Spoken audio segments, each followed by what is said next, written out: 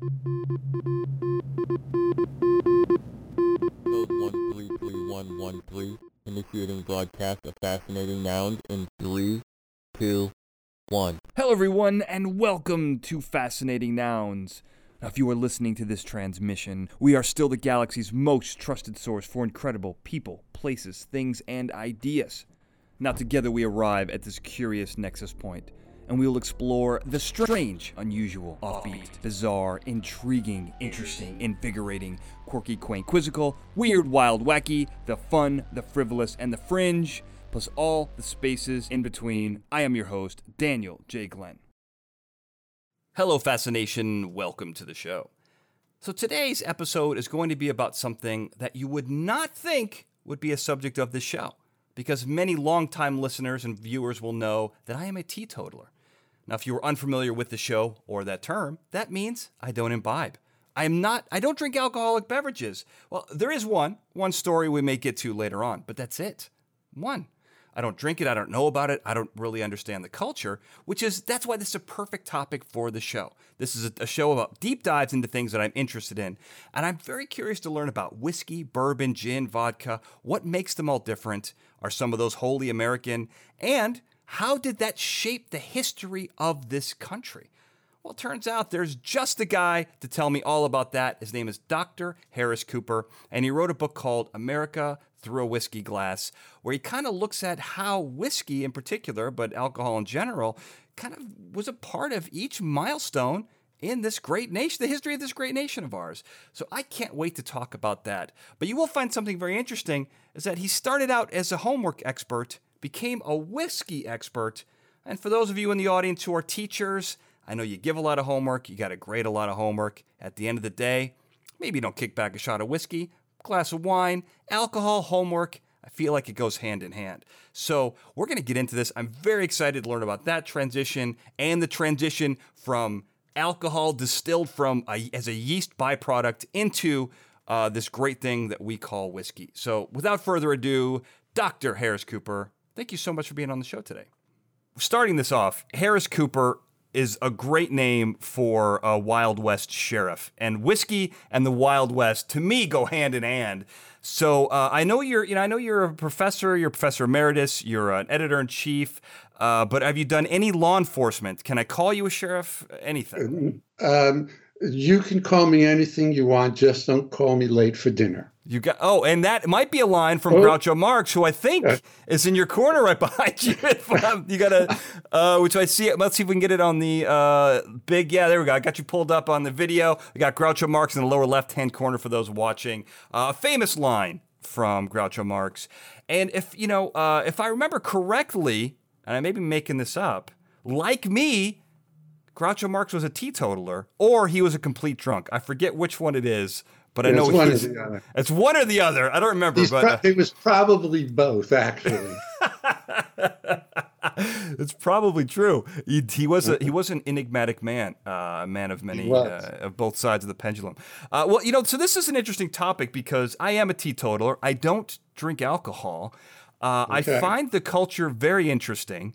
The fact that they're, I've got another podcast that I do that's about pop culture science. And so a lot of times we talk about biological processes. I'm enamored with biology.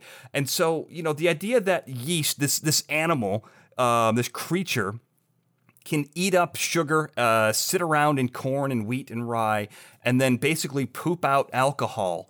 That people for hundreds of years have tried to absorb thousands since the dawn of humanity. Absolutely. Have tried to condense this yeast poop into a drinkable form. And, not only do they try to get that alcohol, but they create a bunch of different alcohols. One we're going to talk about today. That's why I love this. Even though I don't drink, I'm blown away by the power of this substance, Dr. Cooper. Yes, well, human beings have always looked for and discovered ways to alter their psychological state. Mm-hmm. We begin doing it first thing in the morning with caffeine. We do it with nicotine.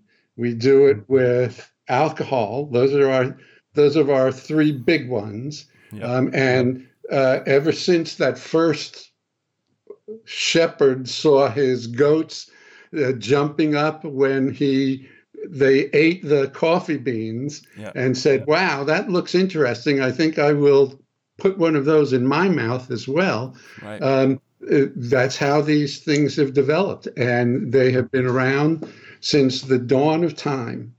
Yeah, and I think that's not an apocryphal story. I think that is actually verbatim. That is a piece of drunk history. I think I saw that on the Comedy Central show, Drunk History. Oh, well, then it has to be true.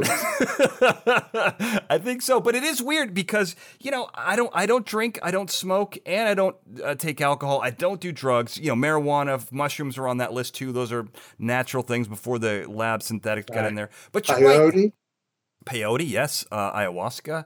All these things. It is true. People, there's actually, on this topic, there's this great quote that I found about archaeologists. It's an archaeological theory. I'm sure you've heard of it, proposed by Patrick McGovern of the University of Pennsylvania. And he said that agriculture, the entire agricultural business, was started in order to grow crops for alcohol, and that 40% of crops are grown to produce beer. I'm sure he's smarter than I am, but that seems excessive. Am I on the outside on this, or is there truth to this? I'm not going to argue with a professor from the University of Pennsylvania. It seems like it's a little high in terms of... No pun intended. I hadn't thought about that. Actually, alcohol is kind of a little low, That's true. That's it's true. Depressant. So, that's true. Fair enough. So it seems a little. It might be a little high, but I could not possibly argue with him and be able to defend anything I said beyond what I've said already. Convince me a little bit more. That would be the only thing I could say to him. So, but what's certainly true is that since recorded history began, people have been searching for ways to alter their psychological state. And whiskey, alcohol is one, but so is nicotine, caffeine, and all those other things that we've mentioned. They're not used as frequently as the three we have, but it's always been there. It's when you sit and think about it long enough, you wonder, this is a very human thing, and there must be something to it. We've managed to survive as a species. And I don't know how much longer we're going to survive, right? But it's probably not going to be because we had a sip of whiskey before dinner or a cup of coffee in the morning. Well, I will tell you, in your book, America Through a Whiskey Glass, I mean, you do talk about, you bring up a lot of presidents of the United States who were, some were drunk, some were just every now and then. So a lot of the influences, a lot of the decisions, at least in the United States, and I would dare I say, across the world, have been made under the influence of alcohol. So it's either going to help us get out of the problem, or it is the reason we're in the problem. And, I like to make definitive statements here that the need to back them up with facts, but I'm in a unique position because I'm not a professor with a reputation on the line. Okay, well, that doesn't matter. You're an influential person, and that's what's important. Thank you. Well, so are you. This is, what I love about this is such an interesting twist for you a little bit because, let me see if I get this right. So you're a professor emeritus of psychology and neuroscience at Duke University, editor-in-chief of American Psychologist. That's still true, correct? And that's the journal, the academic journal of the American Psychological Society? American Psychological Association. Association. The American yes. Be careful. APS is a different organization. Sure, I was scared of that. But I'll forgive you. Thank you. The APA publishes 70 to 100 different journals, but the American Psychologist is the flagship journal. Okay. So it's a journal that essentially goes to every member of the association, has a circulation of about 80,000. Got it. So I thought this was kind of interesting to me because, your previous work, one of the things you're most known for is this, your work about homework, about how, how much is good. Yeah, I think you've 25 years experience studying homework. 40.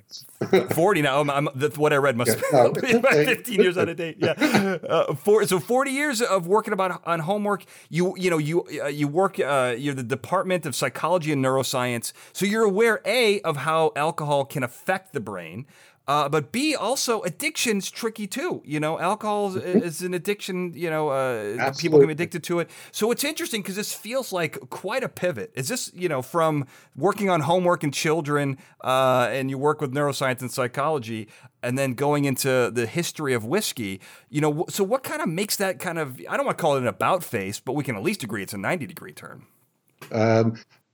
Yes, it's a good question. So. Let's call them parallel tracks. Okay. They're not necessarily related to each other than up here. My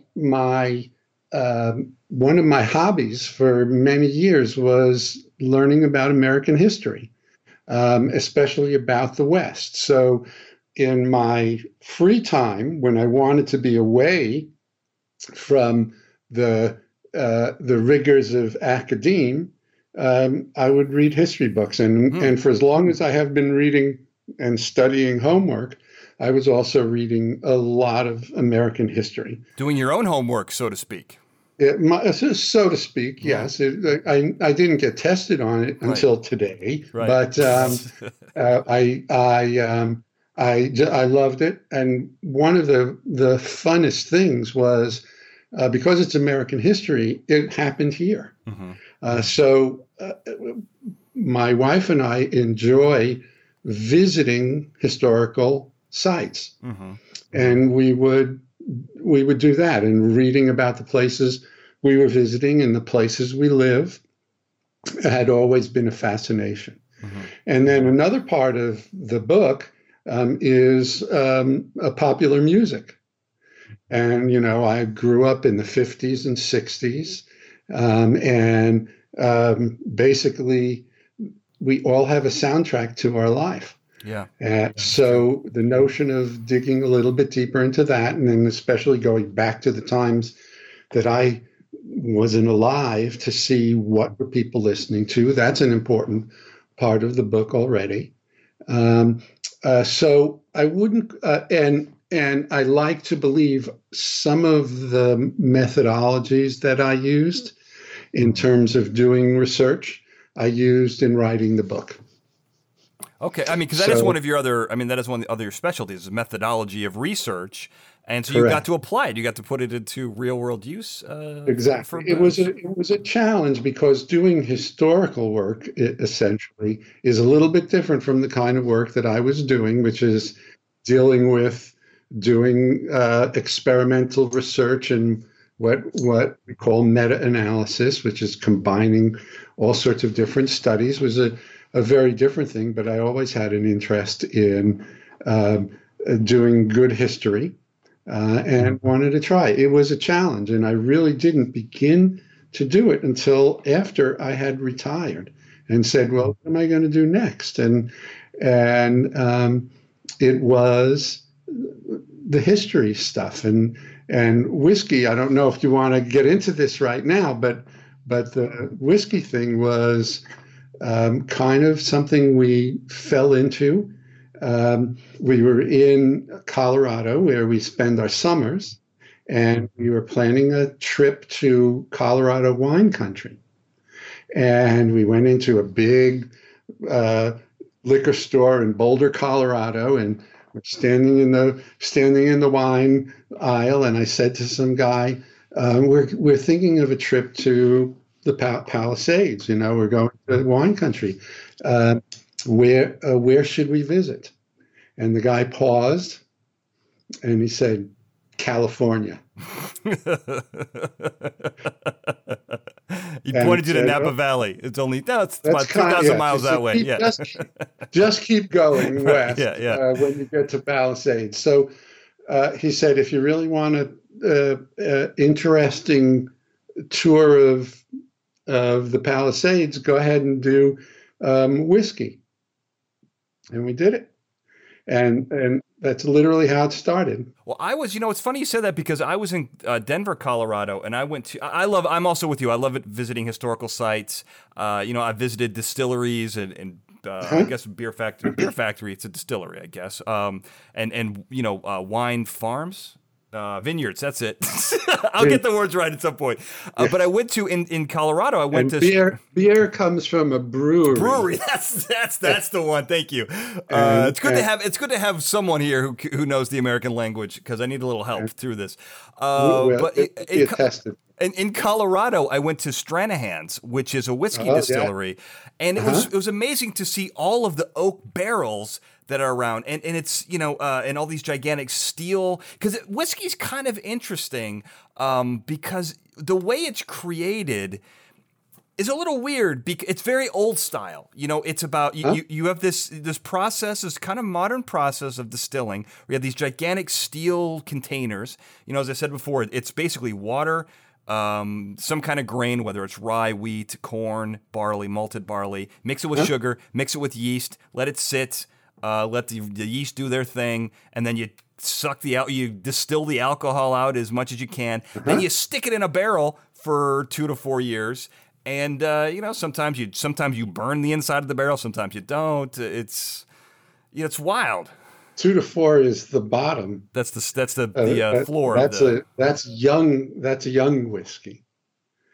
2 to 4 years, but 2 years you got to call it to call it straight whiskey. It's got to be in the barrel for 2 years. Okay. So you can imagine what goes on at these places now, and this is a sort of an interesting part of it. There's been a huge increase in interest in whiskeys, and they were running out of their stores.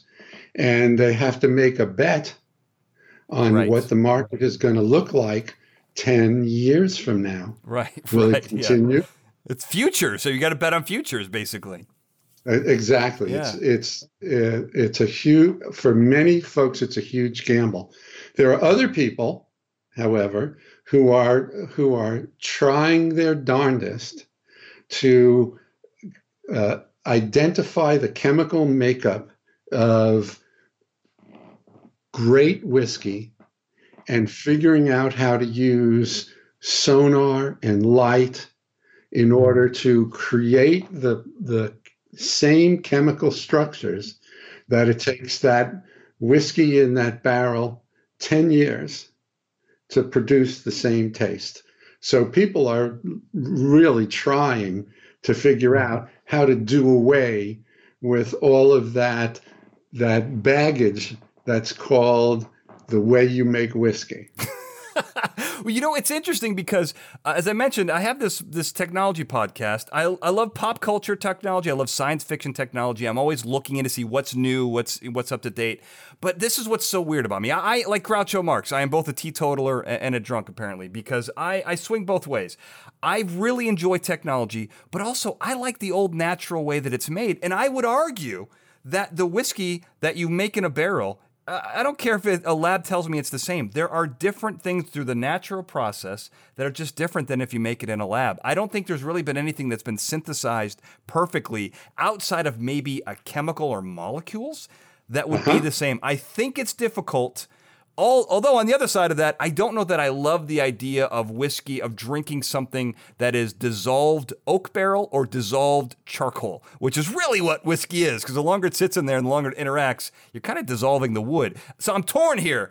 Cooper's can I call you Coop? I want to call you Coop. Coop, I'm stuck here. Just don't call me late for dinner. I won't call you late for dinner. But how do you feel about this? I'm kind of throwing it back at you. What do you feel about the advanced technology versus the natural version? I'm with you. I like the old school stuff. Mm-hmm. I'm sympathetic to the distillers. Mm-hmm. Most of the distillers who are the ones I know that are sitting on the shelves in the liquor stores are doing it the right way. Okay, but there's also these young geeks with advanced degrees in chemistry who are decomposing the best whiskeys, figuring out what the chemical makeup of it is, and then trying to reproduce it quickly in quote unquote the lab. So that's not going to stop either. Sure. And some of those products have gotten some pretty good reviews from people who would be skeptics too. So it's the modern world, and you can't argue with it. You can argue with it if you'd like. You can't stop it from happening. Right. Yeah. No, I'm all for it. I like to see both. I mean, I definitely. Look, I enjoy records and vinyl, but I have a lot of digital music as well. I understand the importance of both, and they're both. But I'm saying they're both very different, and I think people that are closest to it pretend that they are the same, and I just don't think that they are. But whiskey's kind of interesting because a very good friend of mine has gotten way into whiskeys lately, and I got him just his birthday was just passed, and I got him a bottle of George Dickel, which has got to be one of the greatest names for a whiskey of all time. And you mentioned the other one, which is Four Roses Distillery, and which is a blended bourbon, I believe, actually. And so this is what's kind of I want to talk about what makes a whiskey and what makes a bourbon a bourbon. Because I think that process for people listening who are curious what they're drinking, I found this to be fascinating. Maybe it's because I like biology, but let's talk about it. Let's talk about what is a whiskey, what's a bourbon from a definition standpoint, but then also what does that recipe look like? What's a mash bill? What's in the barrel? How do you char it? All that stuff. Well, the first thing some people believe that a bourbon is a type of whiskey. Okay.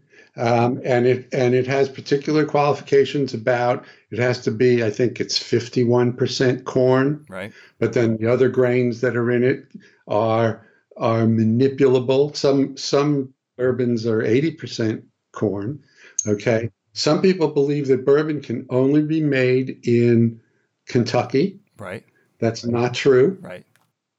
Okay.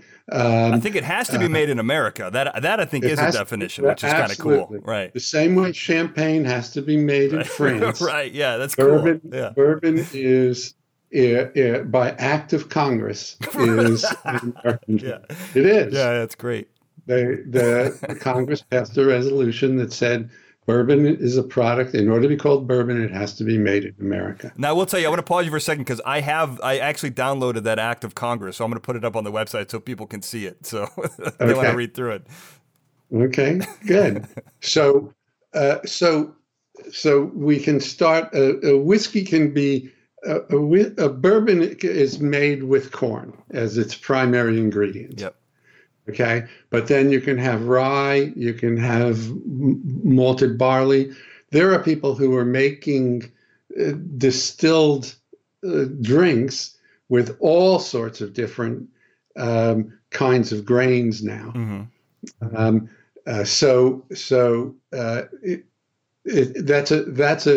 That field is wide open. Yeah, and that's the mash bill you're talking about. That's the types of grains that the yeast are going to feed on in order to create the alcohol. Correct. Yeah. And even the yeasts come in different strains. Right. Different whiskey distillers use different strains of yeast, and those yeasts can be proprietary. Okay. Some people even claim that it's like 150 years old, their strain. I mean, this goes back. This is crazy. And they collected there's yeast in the air right where you are now. Right. Okay. Yeah. It's all over the place. And there are people who claim that my great-great-great-great-grandfather found the first yeast by putting a jar out on the back porch. Right. And he used that to create his whiskey. Right. So the yeast is important, the water. Mm-hmm. Okay. Jack Daniel has a stream running through it that they use. Right. One of the interesting things about Kentucky, and I'm glad you asked this, is how come whiskey? How come Kentucky became the center for whiskey? And part of it, the big part of it, is the water, right? Yep. Which runs over the limestone. Mm-hmm. Okay. Same, it's actually the same water that makes the same characteristic of Kentucky that makes Kentucky a great horse breeding state because it's Interesting. strong bones. Yeah. Oh, that's fascinating. I didn't know And that. yeah, we've been on tours where folks have said, I will not drink anything but the water that comes out of my tap in Kentucky. Mm-hmm. They won't drink the bottled water because they want the limestone, what it is that the limestone creates in the water. Wow. Okay. So the water, the yeast, Yep.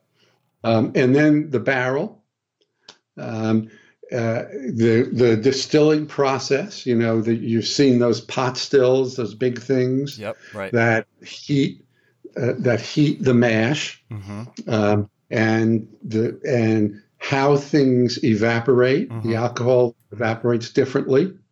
Okay, the first part of the alcohol that comes off is not good. It's called the heads. It doesn't taste very good. Then there's the sweet center, right, and then there's the tails, which will kill you. It will cause brain damage, right? Holy cow. But you can use it for killing people and giving them brain damage. Yes, Yep. and cleaning your floors too. Also cleaning your floors. After you've murdered somebody. So different distillers will use a different bandwidths for what they're going to take out. Okay. All right. The first stuff that comes out as vapor. It gets cooled in those coils. If you've ever seen the coils, drips into a bucket, right? Not really in a bucket nowadays, but if we went up to the mountains in North Carolina, we could find a bucket. Well, and I will tell you, we're going to get into moonshine later on, but I'm going to put a link to a documentary called The Last One, which I think you mentioned in your book, yes. which is about Popcorn Sutter. Popcorn Sutter. And in that, you watch him build a still, and he has this large copper tubing. It's just like you said. I mean, it's like a guy who could create, like a cook who doesn't use recipes and doesn't use measuring cups, but has delicious food. I mean, he's that equivalent, but I'll put that up, and it like what you're saying, but he does drip it into, through a rag and into a barrel and into glass. So. And he'll stick his finger in the end, he'll taste it, and it'll tell you no good. Absolutely. And then it'll keep coming. Yep. Throw it into the fire. Throw it into the fire. When it flames up, then you're at 180 proof. Yeah. Yeah, and then it gets to the part where he says this will kill you, and they throw that out. Yeah. If they're honest about it, right. That's what they do. Of course. And then you've always wondered how come there are X's Absolutely. on a jug of moonshine. Love that. Yeah. Well, the X's stand for how many times the contents has gone through the pot still. Oh, interesting. Because it can be refined and refined again. So if you see a jug with 1X on it, no good. Not so good. Yeah. You get the 3X jug, which is the one you always see in the cartoon. Yeah. That's moonshine that's been run through 3 times. That's interesting. This is also the second time in a row. My last week's episode, we talked about XXX as it relates to shocking people. And so this is the second non-sexual XXX that we've talked about in a row. Okay. And I'm very excited about this. And next week you're going to do pornography. And you get another. Right. 3 in a row. 3X's, 3 in a row. There you go. But that's it. But that's a really interesting fact because I don't think people really realize that. And moonshine, we'll get into it later on, but moonshine is very important. And moonshine, when it comes out, is clear and it looks like vodka. But whiskey and bourbon, from what I understand, it must be aged, right? Correct. Okay. Correct. 2 years. Right. Minimum. And so, yes. So how is it aged then? So I think it has to be. I believe that bourbon has to be in charred American oak barrels, if I understand it correctly. Correct. I don't know if whiskey has to be charred, but it definitely has to be in a barrel, I think. Does it? Well, let's put it this way. There are different levels of charring. Right. And if the charring creates a chemical reaction that adds a lot of flavor to the whiskey. Mm-hmm. So you probably wouldn't want, and I don't know of anybody who puts a good whiskey, good corn whiskey, Mm-hmm. in a barrel that hasn't been charred. But there are 4 different levels of charring, and each of those will give you a different taste, as will how long it sits in the barrel, as will the weather conditions Right. Yep. around the barrel, where it sits in the rick house, the warehouse. Mm-hmm. So the higher up in the warehouse it is, it's going to be exposed to different temperatures. Now, here's something that I think you'll find interesting. There are some folks, again, these younger folks who are trying to speed the process up, and one of the things they do is they take a vibrating rod and they put it into the barrel to enhance and speed up the interaction between the whiskey and the sides of the barrel. Interesting. And I've also been to places where they blast heavy metal music in the warehouse. These are they're little boutique places, but they just blast the music because it vibrates the barrels just a little bit, and that will speed up the aging process. See, to me, that feels like analog innovation. I mean, yeah, it's not doing it. You're not putting it on a ship and throwing it down the Mississippi. But I'm okay with that. Do some people still do that? Do some people toss it? Yes, there's Jefferson's Ocean, which gets put on boats, and it is circulated around the equator on the boat. Jefferson's Ocean is the name of it. So it has spent some time at sea. Wow. And now I hope that the ship is not just to shake up whiskey barrels, because that is an incredible amount of pollution. But I couldn't tell you what the size of their boats are. Right, right. But it's so interesting because and this is something I wanted to mention. So the charring I thought was a little weird. Like, why? Again, to me it seems like, why do you want to dissolve charcoal inside of your alcohol? It seems weird. I think that you're over concerned about how much of the inside of the barrel actually falls into the mix. Okay. Well, more about how it dissolves into it, not necessarily chunks falling off, but if you keep the whiskey in there, that's why it's brown. It's not brown because it's It's all about chemicals. It's about, people will tell you it enhances the flavor of vanilla. Okay. A little bit of maple and a little bit of smoke. Okay. Good Scotch is heated over peat, and you can taste that peat in a good Scotch. So just the smoke can alter the flavor of the contents. So I've never had anybody really concerned about the fact, other than to understand that it's an interaction, that they get together and they pass chemicals from one to the other. The whiskey passes the chemical through the charcoal. And actually Jack Daniel, as the last step, one of the last steps, and this is what makes a Tennessee whiskey, actually filters the product through charcoal after it's come out of the barrel. Okay, I think it may get put back in the barrel, but that's what gives it its unique taste. And the Jack Daniel does it once. Gentleman Jack, the next level up from the same distillery, does it twice, and it takes out a lot of the impurities, the charcoal filtering. No, that's true. I mean, you may not have had anyone who's worried about it, but that's what makes me different, Coop. That's what makes me a different guy. That's only one of the things that make it different.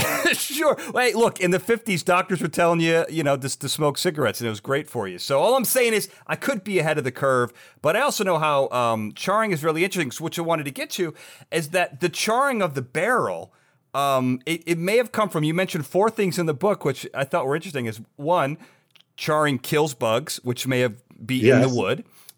It changes. Some of the barrels that were used originally had pickles in them, so charring gets rid of the pickles or fish. Right? You don't want that in your whiskey. Mm-hmm. And then the Elijah Craig Distillery found a bunch of old barrels and then used them anyway. And I think that there was a fire in the distillery. Uh-huh. And then overheating can sometimes make the wood pliable. So when they were actually forming the barrels, some of the maybe the less skilled barrel makers may have put a little too much heat on them, burned them up, and then turned out it made delicious whiskey. But according to the book, you don't really know which one of these it was. Could be a combination of all of them. But we have it today. That's part of the tradition of whiskey. And you have to remember, all those stories come from drunk guys. Right, so drunk history, literally. Yeah, it's a drunk history again. Yeah. That's one of the remarkable things, and I say it at the very beginning of the book, is that you're writing a history about things that happened when people probably weren't in their soundest of minds, or they were doing things that were illegal. Yeah. So, right. Yeah.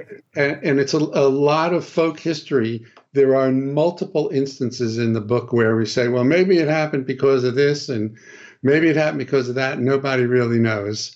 But here's here's this 4 things that you can read, all of which are claimed to be authoritative, but only until you hit the next webpage, and then you hear another story. Sure. Well, because it's great because you start out this history book that you wrote with a question about what is history.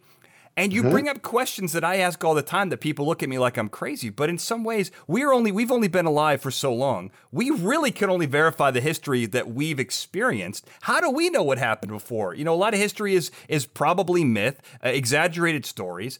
History's told by the victors. Part of it's made up. We have no idea. And there's this this brilliant quote that you put in there from Julianne Barnes, who says that history is when the imperfections of memory meet the inadequacies of documentation. I did a whole episode just recently about the inadequacies of memory, imperfections. So this is very true. How we remember stuff changes, how we write it down changes, and then the technology of accuracy on writing it down changes. So we don't know, Coop, is what I'm saying. And we see that being fought out at all times. Right. Today we're seeing it in terms of what's in a history textbook. Yep. Right. Yep. What can a teacher say? What books can be included in a library? Right. These are, they're always troubling, but it's a constant vigilance over, and it's a constant argument and a constant struggle over what we call history. And with whiskey, my goodness. Yeah. There's no reason to believe any of it is accurate.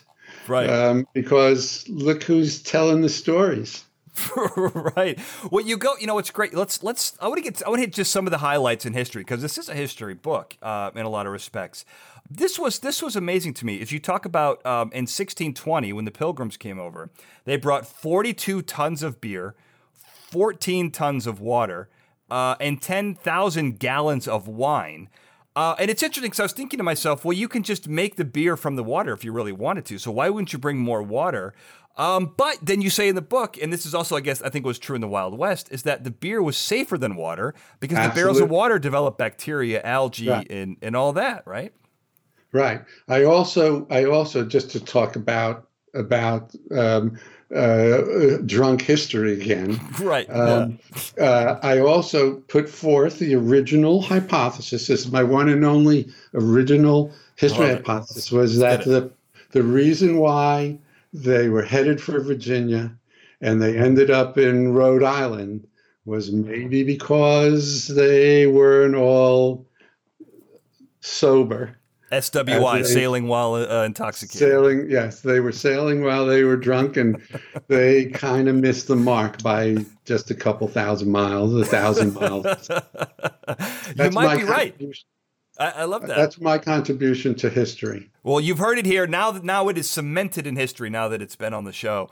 And this is also great is early time. Everyone in school, if there's young people listening to this, you probably have to read The Scarlet Letter, famous Nathaniel Hawthorne book from the early pioneer times. But here in 1963 in Massachusetts, two interesting laws. 1933, that Massachusetts drunks, if you were... 1833. Is it? I think that's 16. This is wearing a red letter D. 19. You said 1933. Did I? So it must be 16. 1633. Yeah. This is way back in pioneer times. Yeah. They were instead of they had to wear a red letter D around their neck for a year if they were a public drunkenness or caught being drunk in public. And then there was in 1637. You had Massachusetts limited the amount of time that you could actually spend in a tavern. Now, how they monitored that, I don't know. But it shows that even beginning in our nation's history, people were very concerned with what you drink, how you display being drunk, and how much time you spend in an establishment that provides alcohol. Right. And there was an exception for strangers, too, to those laws, where it was okay for a stranger to stay. Because it was a sign of welcome and friendship. Interesting. So the stranger could drink more than the residents. Mm-hmm. I like that. I mean, that's nice, right? I mean, yeah, it was considerate. Sure, it was considerate of them. Yeah, yeah. But people have always had a funny relationship with alcohol, as history has pointed out. One of the other things that's cool in your book is at the end of every chapter, you do a couple different things. You talk about, you basically go over one type of whiskey that is quintessential to the story you've just told. You go through a cookbook, a meal that would probably pair well with the whiskey. You talk about the music at the time, and then a toast that you would have over the whiskey. This is, what I loved about the early chapters was that at the end, you kind of talk about some of the whiskeys and just how different whiskey was back then and how it was made, but also how people nowadays are trying to create an authentic version of that. And so in the 1600s, I think there actually is I think it's the James E. Pepper distillery tries to make a 1600 whiskey using, or at least one that goes, in 1776 straight rye goes back to the Revolutionary War. But this James E. Pepper goes back to the 1600s. How do they do that? And do you think they do it pretty accurately? Not that any of us could tell anyway. Not that any of us could tell. It's the same as if I said to you, would you like to hear my impersonation of George Washington? Right. Yeah. How you doing, Daniel? Spot on. Beautiful. Right. Right. How'd I do? Amazing. So nobody knows. There's one that is a little bit different, and that's the George Washington Distillery. Okay. All right. They've done an impressive job. This is at Mount Vernon. You can visit Mount Vernon. You can go to the distillery, and they recreated the distillery that George Washington built. Okay. And Washington was a stickler for detail. So they literally had the plans for what the distillery would look like, where everything would be, how it was built, and they had his inventories for his different grains. Okay. They've recreated the distillery that George Washington built. Wow. And they use no modern technology. So they used the fingertip method. They had some of the wizards of whiskey come in and train them to understand what they were tasting. There's not a thermometer, a psychometer. There's nothing in it. And they've done their damnedest to recreate George Washington's whiskey. Now, today we would call it moonshine because he never could keep enough around long enough to actually age it. Right. Okay. Yeah. By our standards, it tastes a lot like vodka, but it's very good. And they've actually now started to age some of it So it's not exactly the same stuff. That's a good example of somebody who's really gone out to do it. A lot of the other ones that are attempts to recreate are based on recipes. Mm-hmm. They're not based on trying to recreate the actual distillery itself. Right. Okay. Right. So yep. they have their grandfathers. Jack Daniel is probably pretty close to what he was turning out, though it's done at a volume now that's enormous. So you never really can tell, but we kind of know the water is the same. We kind of know they're using the same wood for the filtering and things like that. So Jack Daniels gets pretty close too. These others, they can make the claim, and some of them are really good attempts to do it, but it's like impersonating George Washington. Right. Yeah, literally. I mean, 'cause you're impersonating his whiskey, at least. Yeah. But I mean, it's kind of cool because for each moment in history, you kind of have somebody trying to create that historic whiskey. You even have people trying to create like Wild West whiskey, which is very different. No, nobody's trying to. Well, actually, somebody is trying to, but I would suggest that what the cowboys were drinking, generally speaking, is not something that would appeal to a modern taste, unless you like iodine, tobacco juice. And lots of other things. Those are two big extenders. They were called, right? That's what kind of waters it down, right? Yeah. I think that they probably wouldn't have been that honest about what they were handing Wyatt Earp, who claimed to be a teetotaler, but that's not even. He was a teetotaler for his time period, I bet. He was considered, maybe for his time period. Yeah. He also ran a brothel and many saloons, but he also claimed to be a teetotaler. Right. Wyatt Earp's a fascinating figure in history. Two things I want to sneak in here in the Wild West because, before we get to Wild West, right around the 1700s and the revolutionary turn of the 1800s, there was a federal code that distinguished different alcohols from one another. And the definition you have in here for whiskey is that whiskey is less than 190 proof. So for those keeping score, that's 95% alcohol. Yes. Have you ever heard of Everclear? Yes. That's Everclear. Okay. Yeah. That's Everclear. So less than Everclear, that has the taste, aroma, and characteristics associated with whiskey. That's the definition's in the definition. But that's knows federal. It when he sees it. You know when you see it, exactly. It's that. I love that. I love that definition. But now let's transition to the Wild West here, and I want to get into moonshining too. But what was cool about the Wild West, I never knew this before. But tell the story about how the term "shot" came to be. Okay, well, it was just a cowboy would walk up to the bar, and he didn't have any money, but he did have bullets. Right.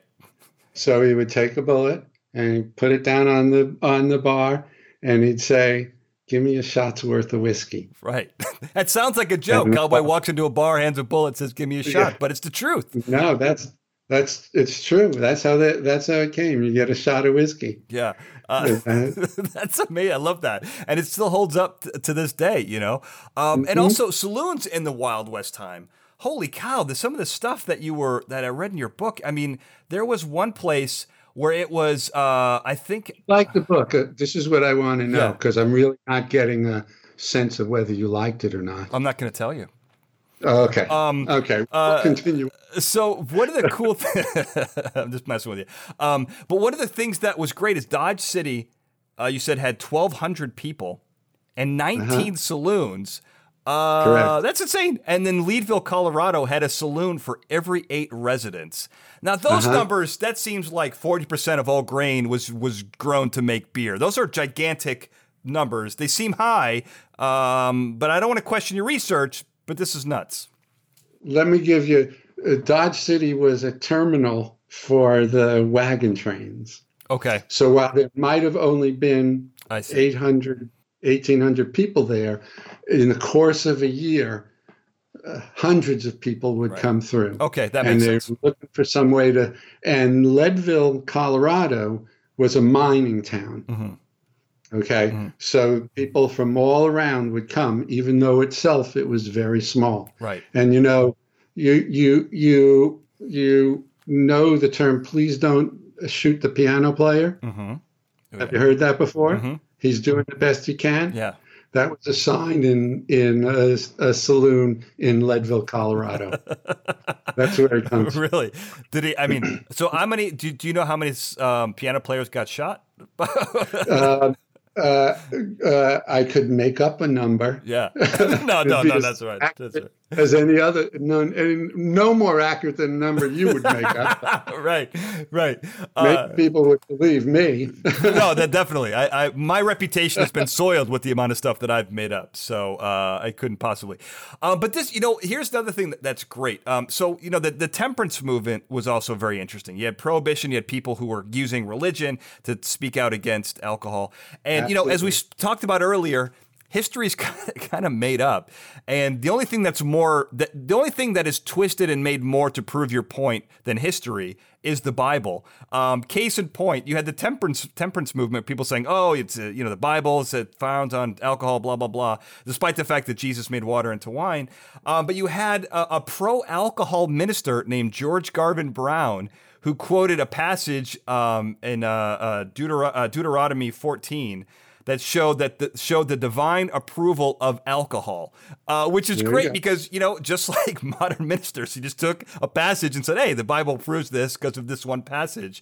But it's great. You can kind of, it works both ways is what I'm saying.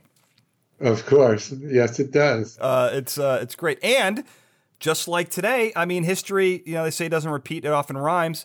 The American Medical Association approved alcohol as a medicine to prove that approved for 27 ailments, just like cannabis. Right. I mean, it's not any different than what's going on today. Correct. That's right. All right, let's get into moonshine if we can. Before we got, I know we're jumping around, but I want to get all this good stuff in before we run out of time here. I mentioned I watched this documentary on Popcorn Sutter, but this was great because Sutton. I'm sorry, Sutton. Yes, because he's reminds me of a football player, Cortland Sutton.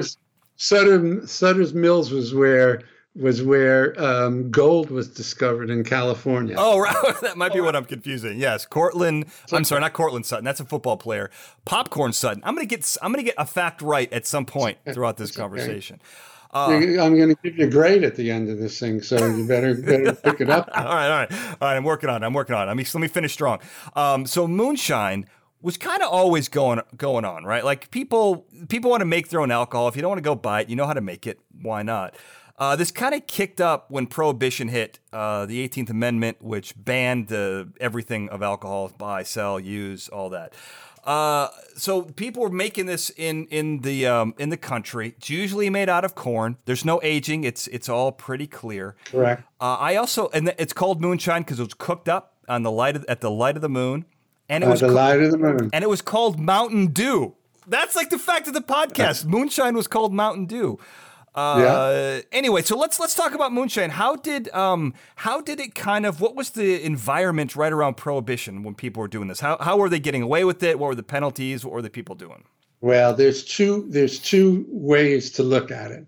The Popcorn Sutton and his gang, okay, in the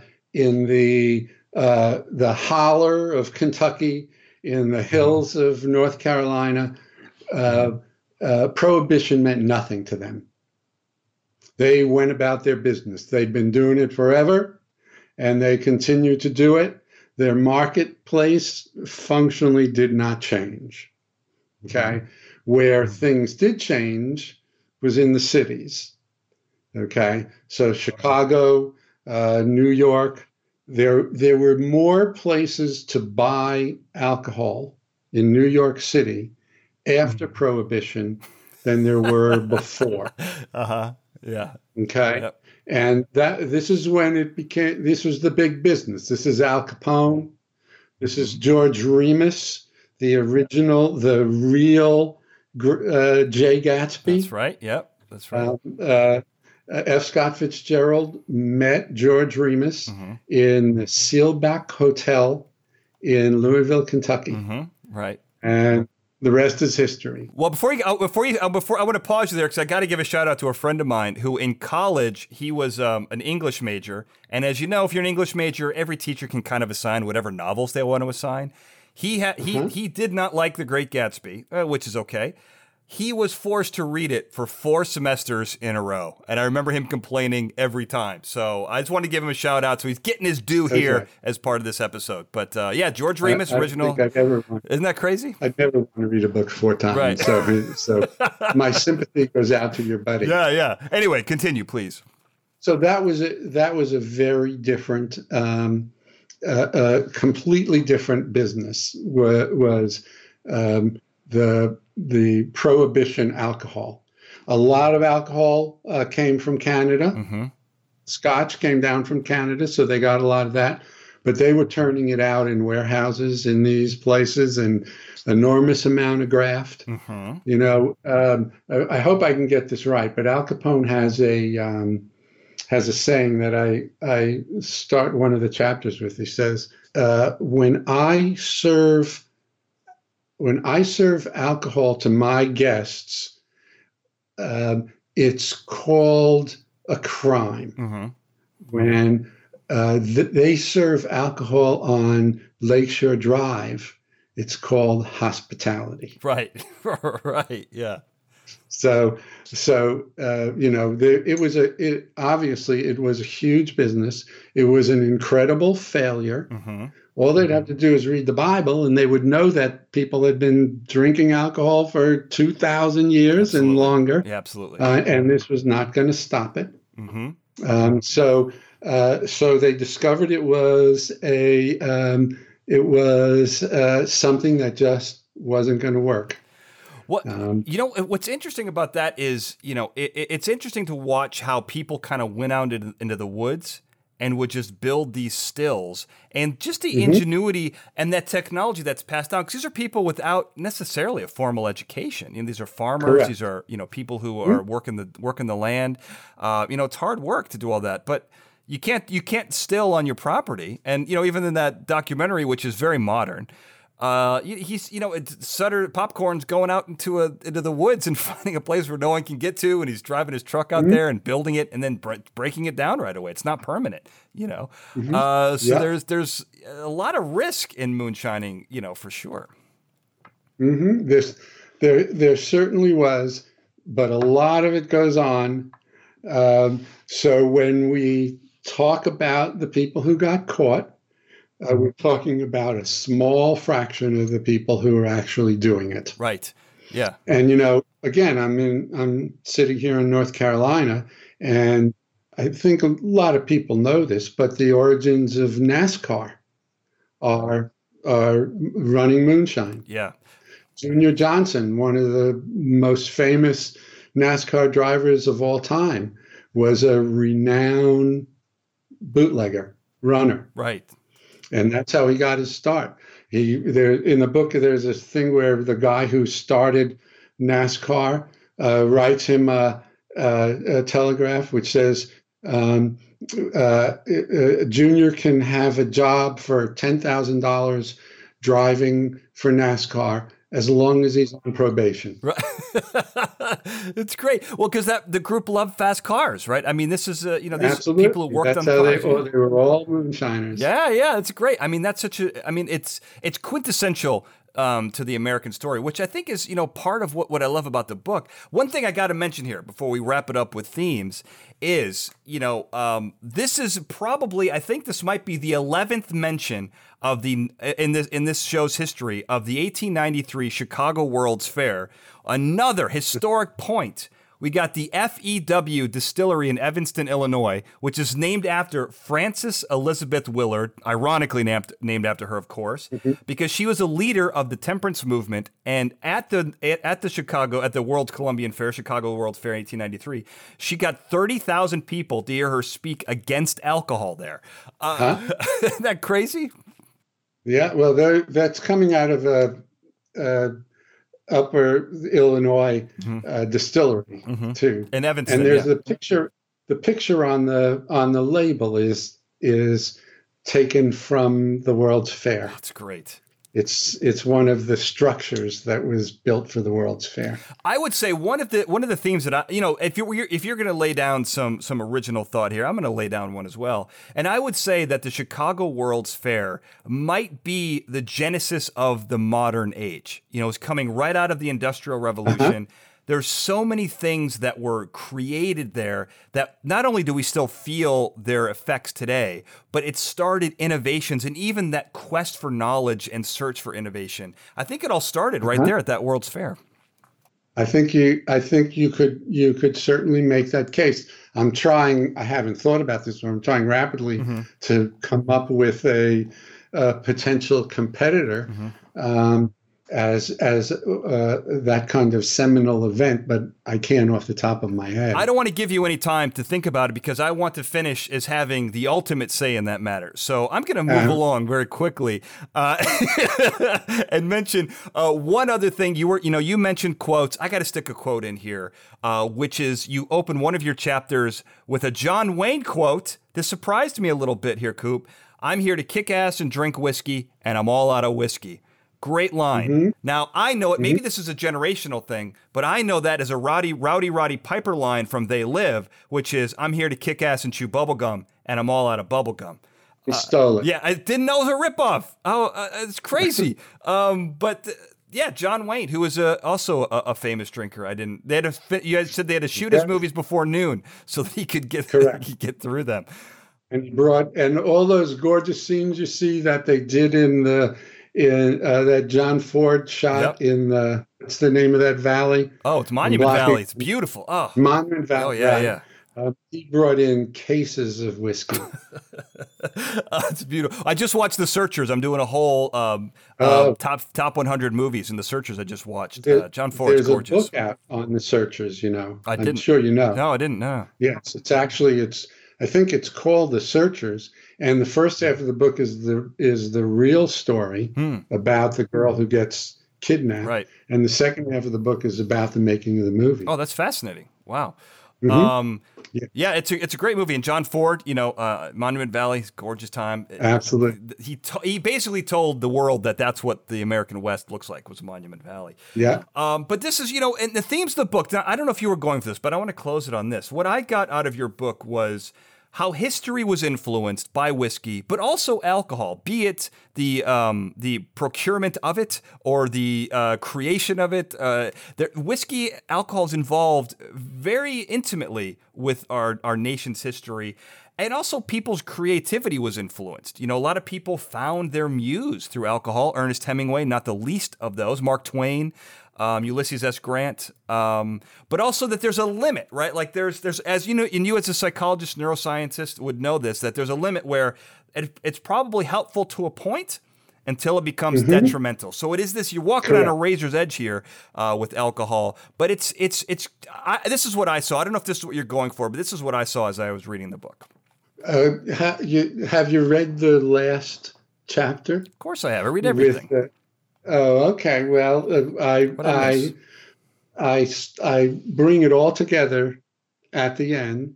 It's called "Tasting Notes for American History" is the title of the chapter, and it says it's everything that you just said. That it's been used for money. It's been used to reward people. It's been used to heal the sick. It's been used to do all sorts of things, but it also can kill you. It can make you crazy. It can make you forgetful. And what's most important is that people understand its impact on them, right? And they use it in moderation for them, right? And that's when it works its best. Obviously, it's addictive, and when you're addicted to something, it robs it of any joy at all. Right. Yeah. So the book basically ends on that note. Yeah. And it's important to know, I think. And that's a somber note to end on. I'm going to end on a silly note, which is I've talked a lot about zombie apocalypses and various different projects that I'm working on. I did a whole episode of Fascinating Nouns about the zombie apocalypse and what would be used as currency. And you just mentioned that it's been used in the past to barter with. Alcohol might be one of the alcohol, cigarettes, toilet paper are great. They're easy to carry. Absolutely. You can create them. You can divide them into as little or as much as you want. I can see where alcohol might be the next currency if we're able to grow crops after catastrophic climate change. I think I'll go with toilet paper. Okay, definitely. I think you might be right there. But this, this can't be it, right? There's more questions. We've barely scratched the surface. It's a great book, and I'll give you your satisfaction. I love this book. I thought it was great to learn about everything. Even learn a little bit about cookbooks and the music of the times. But this can't be it. There's got to be. Where can people find you if they want to learn more about you, if they want to get the book, or just have a conversation? They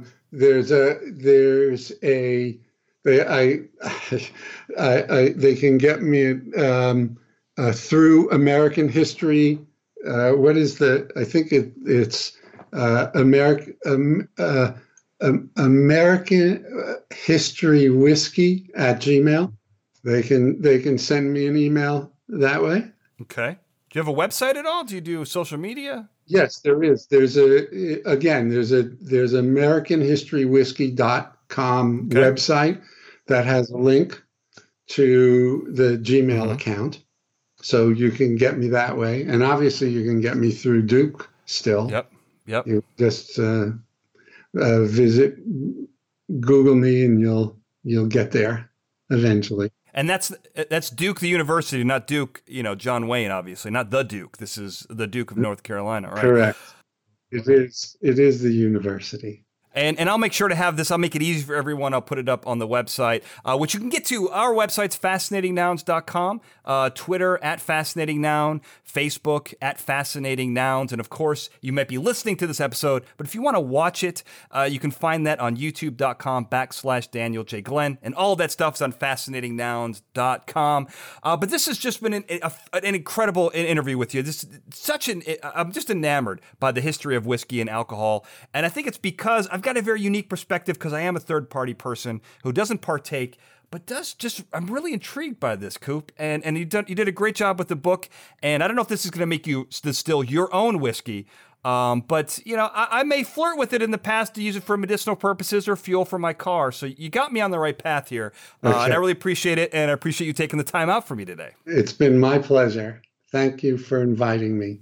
You got it. Well, thank you. And I want to thank everyone for listening. Have a good night. Fascinating Nouns is a Glencoe production and is hosted and produced by me, Daniel J. Glenn. The show producer for this episode was Sarah Brandt.